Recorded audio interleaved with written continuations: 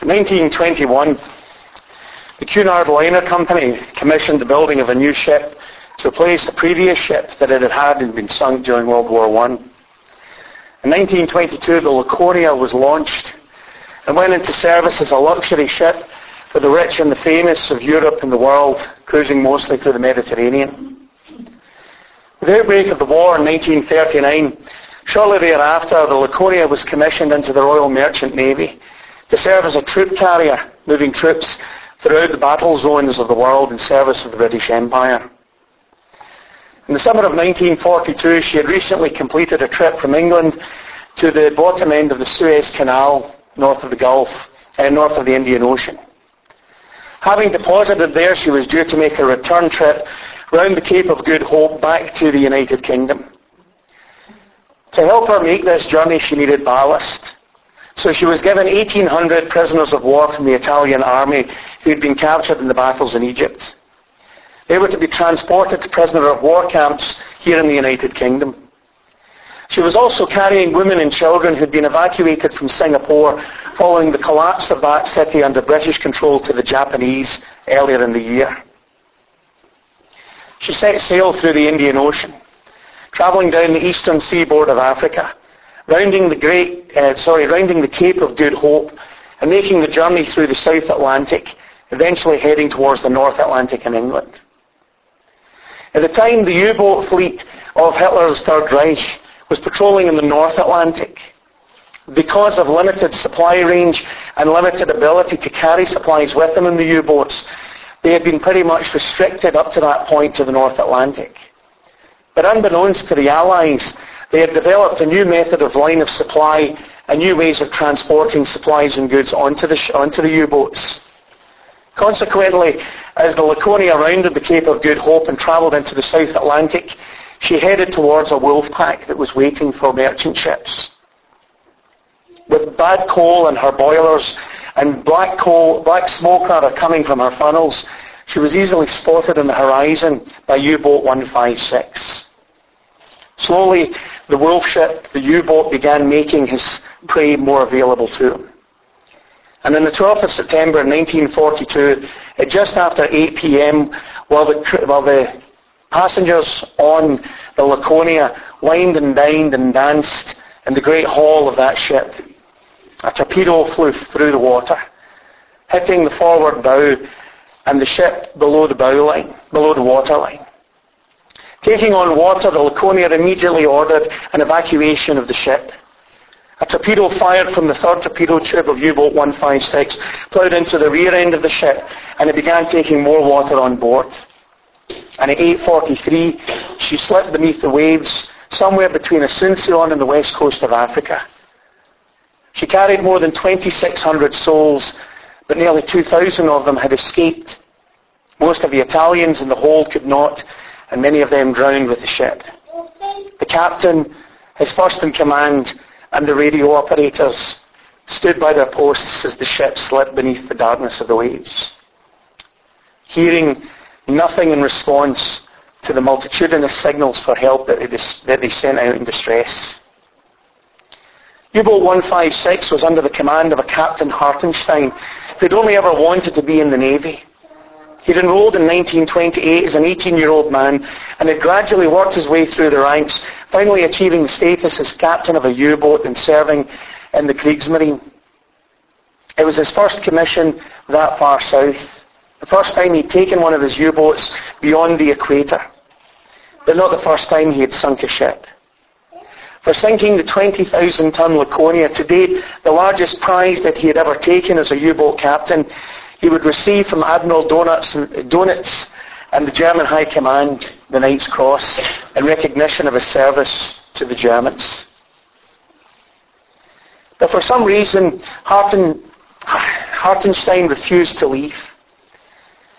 The ship came above water, the boat came above water, and began cruising towards the sunken liner.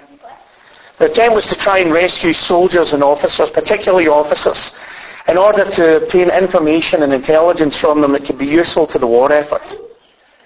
But as the boat came closer to the wreckage, as the fires indicated to them where their target had once lain, they moved closer and realized that what they were hearing was not the cries of sailors, but of women and children. They began to realize that there were some 2,000 souls located in the water. And in an uncommon gift of human generosity, of the spirit of man that is unconquerable in the face of evil and yet can rise to the heights of goodness, Hartenstein began rescuing those who had been shipwrecked. The boats that were not nearly enough to take all those who were drowning in the water and sharks were consuming. Those who were in lifeboats were taken and they were daisy-chained onto the back of the U-boat. Others were brought onto the ship. The sickest and the most injured were placed inside the U-boat itself and given as best medical treatment as they could, and many others were left straddled on top of the deck of the boat. A signal was sent to Paris and Berlin asking Donitz what should happen to these people. No response came back. And eventually Captain Hartenstein risked the crew and his own life by sending out a general signal to all who could hear. I have sunk the Laconia. I have rescued many of the passengers who are now in boats, lifeboats that are daisy-chained onto my ship. I am bearing the Red Cross, and I will not attack any ship that comes to rescue them. His signal went unheeded, and decisions were still not being made at the high command in Paris or Berlin. Eventually, an aircraft, a B-24 Liberator from the island of Asuncion in the recently established secret airbase, set out on a regular patrol, perhaps alerted by the British of the Laconia to try and find and see if there were any survivors, but was not informed of the plans of Hartenstein to return those who had been rescued to their original country. When it saw not one, but 4 U-boats who had come to the help of Hartenstein to relieve the demands that were placed on him for water supplies and even space by those who were surviving the shipwreck, it began a bombing run. 2 of the lifeboats were destroyed at the loss of 100 lives, and the other U-boats scattered. Recognizing the danger that he had placed both himself and his crew in, as well as his boat, Hartenstein cut the daisy chain and released the lifeboats to the mercy of the South Atlantic. Those who were on board the ship were offloaded into the lifeboats so that there was barely an inch between anybody who was located on them. He notified them that word had been received that the Gloire, a ship from the French Merchant Navy stationed in West Africa, from the Vichy French, was on its way. Stay where you are. We've given them your location. In an uncommon sign of gratitude to a person, everyone who had been rescued thanked Captain Hartenstein and his crew.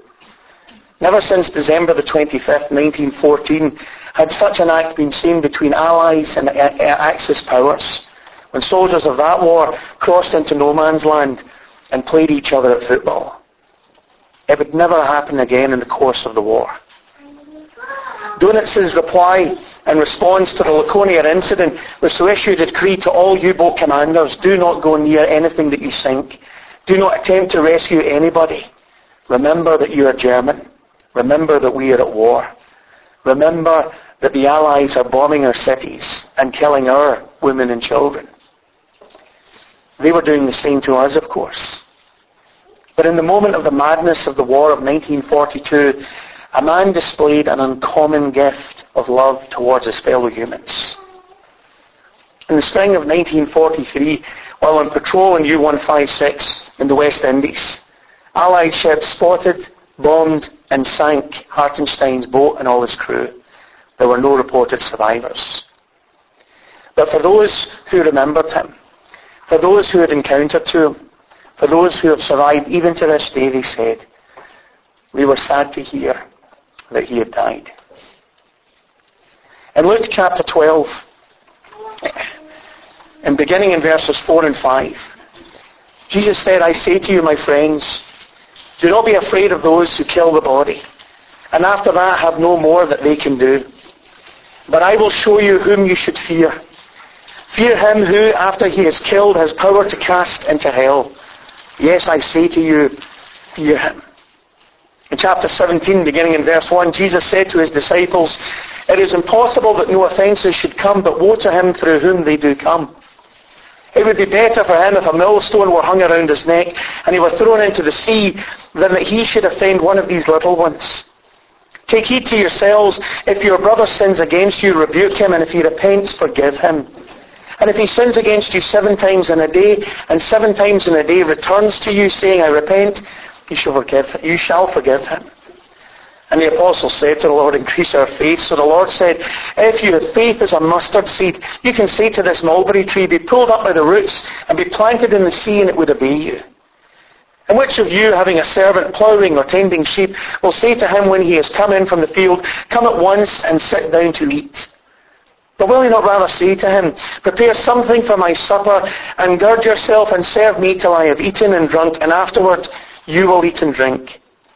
Does he thank that servant because he did the things that were commanded him? I think not.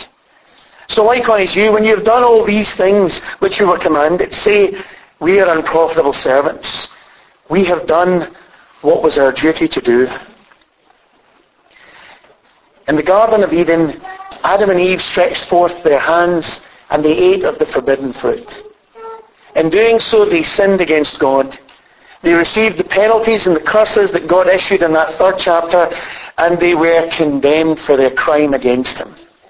They were banished from the Garden of Eden, they were sentenced to death, and in due time they received the reward for their offence. And who here on this first day of the week sits in this building and says, I am worthy to go to heaven?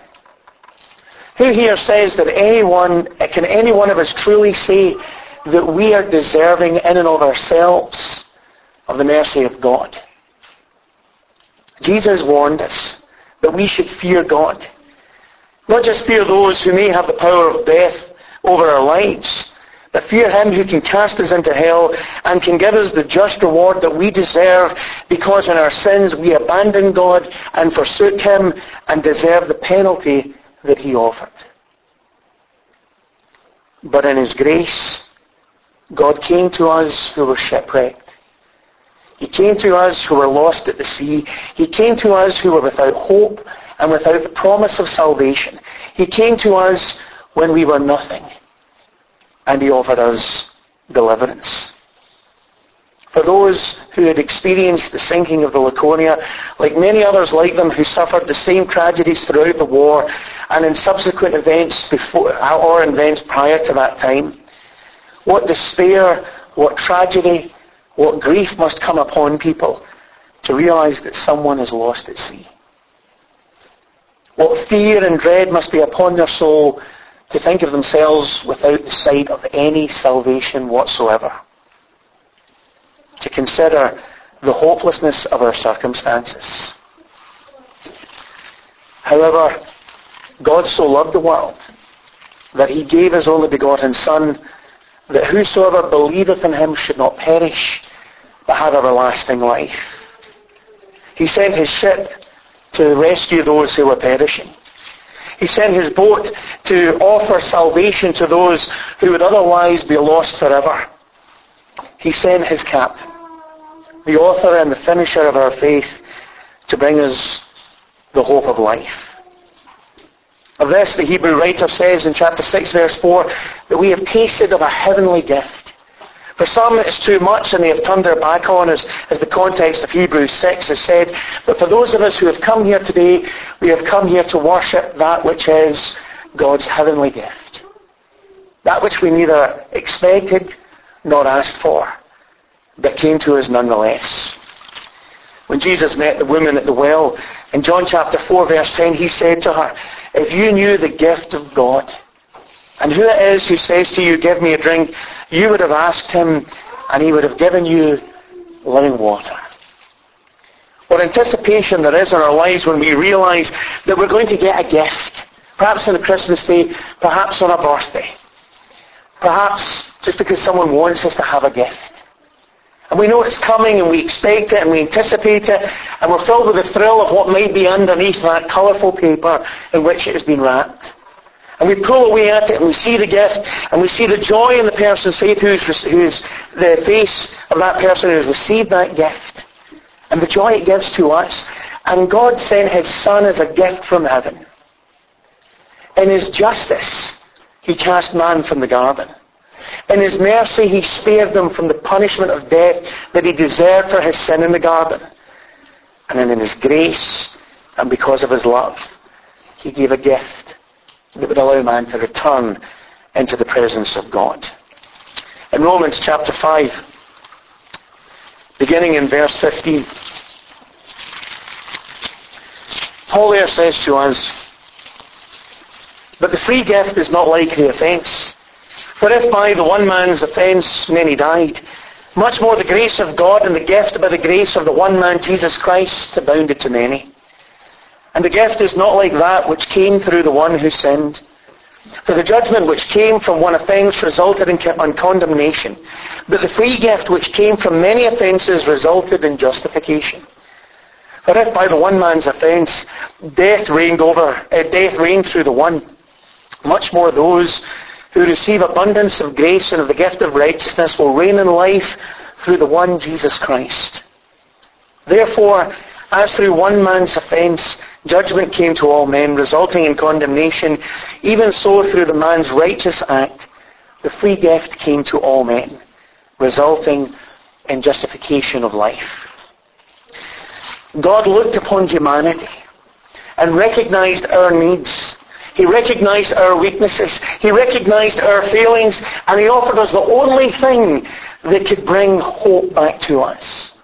He looked to us in our despair and in the darkness of sin, and He offered us hope and light. He looked at us in our hatred and in our bitterness and in our strife, and He offered us forgiveness and salvation and redemption. He looked at us in our pathetic state without Him, and He offered us a glorious state with Him.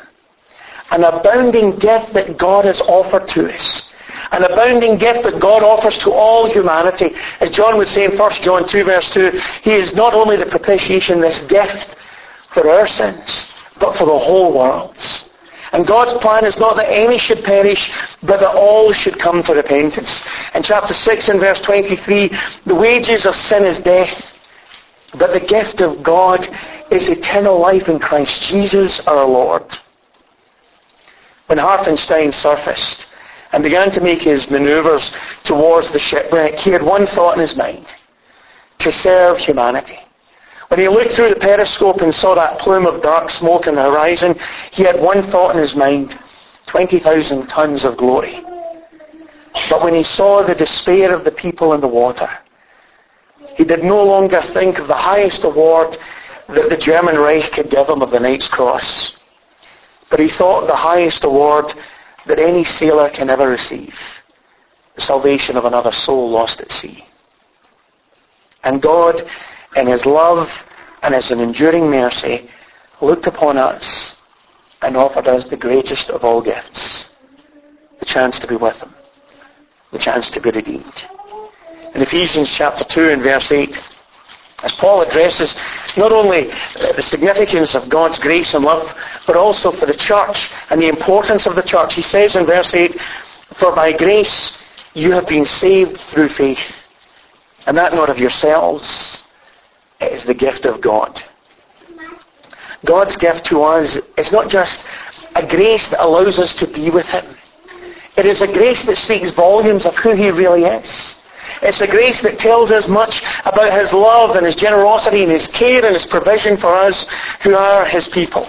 In chapter 3 and verse 7, "I became a minister according to the gift of the grace of God given to me by the effective working of His power." A grace that God gives to us that not only gives us the chance to be with Him and to serve Him and to love Him, but to want to do so. To desire that presence of Him in our lives. To have that thrill in our lives of worshipping Him on the first day of the week. To have that joy that comes from serving Him. And as Jesus taught His disciples, to cast aside offences and to demonstrate what forgiveness really is. In chapter 4 and verse 7, Paul says, "To each one of us grace was given according to the measure of Christ's gift." And who sits here on this first day of the week worshipping God and calls himself Christian, and who has not received the measure of Christ's gift? And what difference does that gift make to your life? What difference does that gift make to your language? What difference does that gift make to your behavior? In James chapter 1 and verse 17, James wants us to remember that every good gift and every perfect gift is from above. It comes down from the Father of lights, with whom there is no variation nor shadow of turning. Of his own will he brought us forth by the word of truth, that we might be a kind of first fruits of his creatures. In Ephesians chapter 2 and verse 10, in the context of that grace, that gift of grace that he has given us, he says that we are created to be his workmanship. And so we, like putty or clay in the hands of the potter, are to be molded into the image that God intends for us. That we are to become supple to his will. That we are to become molded into the shape that he desires us to be. The clay doesn't decide this for itself. It's decided by other factors. It's decided by the hands that are brought against it, by the friction that's applied to it, by the water that is poured over it, by the grace of the potter upon it. And so it becomes what the potter intends. And so we, having received this gift of God's grace, must also submit to his will for our lives, to become what he wants us to be. To realize that when God opened up the floodgates of heaven and poured forth all that heaven could give to us for our salvation, when it placed the most beautiful and the darling of heaven, that firstborn of all, who should be the preeminent amongst us all, and nailed him to a cross, he did so because he wants us to have the very best that he can give to us. And in doing so, he asks nothing more of us than he asked of himself. In Hebrews chapter 10, beginning in verse 26, "For if we sin willfully after we have received the knowledge of the truth, there no longer remains a sacrifice for sins, but a certain fearful expectation of judgment and fiery indignation which will devour the adversaries. Anyone who has rejected Moses' law dies without mercy on the testimony of 2 or 3 witnesses. Of how much worse punishment do you suppose will he be thought worthy who has trampled the Son of God underfoot, counted the blood of the covenant by which he was sanctified a common thing, and insulted the Spirit of grace? For we know him who said, 'Vengeance is mine, I will repay, says the Lord.' And again, the Lord will judge his people. It is a fearful thing to fall into the hands of the living God. God who gave his Son, nailed him to a cross, held him there by love, put him there as a sacrifice to atone for our sins, that we might go to heaven, that we might live for God, that we might dwell in his church. He placed him on a cross, battered and bruised and beaten, flesh torn from his body, his blood pouring forth and mixing with the dirt of the ground. And God says to us, 'You will go to hell over my dead body. I will not allow it.' But it's your choice. I have done all that I can for you. But I want you to know with an absolute certainty, those who go to hell, go there over my dead body." And Christ, with arms outstretched upon a cross, bars the way to hell. Himself is the warning to all who might go past that cross, and instead asks them to stay, to embrace it, and to experience the gift of God to us all. In 2 Corinthians chapter 9 and verse 15. Thanks be to God for his indescribable gift. The story of the Laconia was on the BBC in just the last few days. And last night they had interviews with the very few remaining survivors from that incident in 1942. Not one of them had a bad thing to say about Captain Hartenstein. Not one of them would hear a bad word about him or his crew.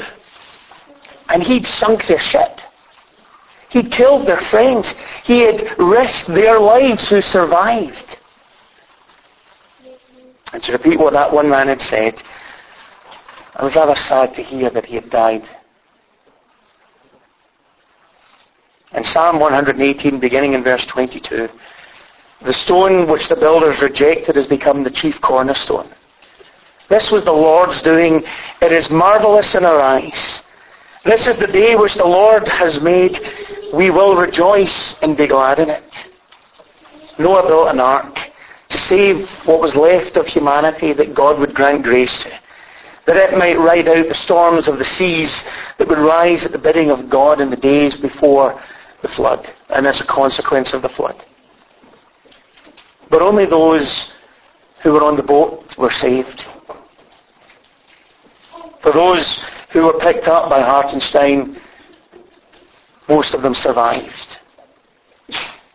For those of us who have taken the hand of God that has reached into the despair and the tragedy of our lives, He has brought us aboard His boat, His church, His Son's body, and He has told us that it is an indescribable gift. God bless you.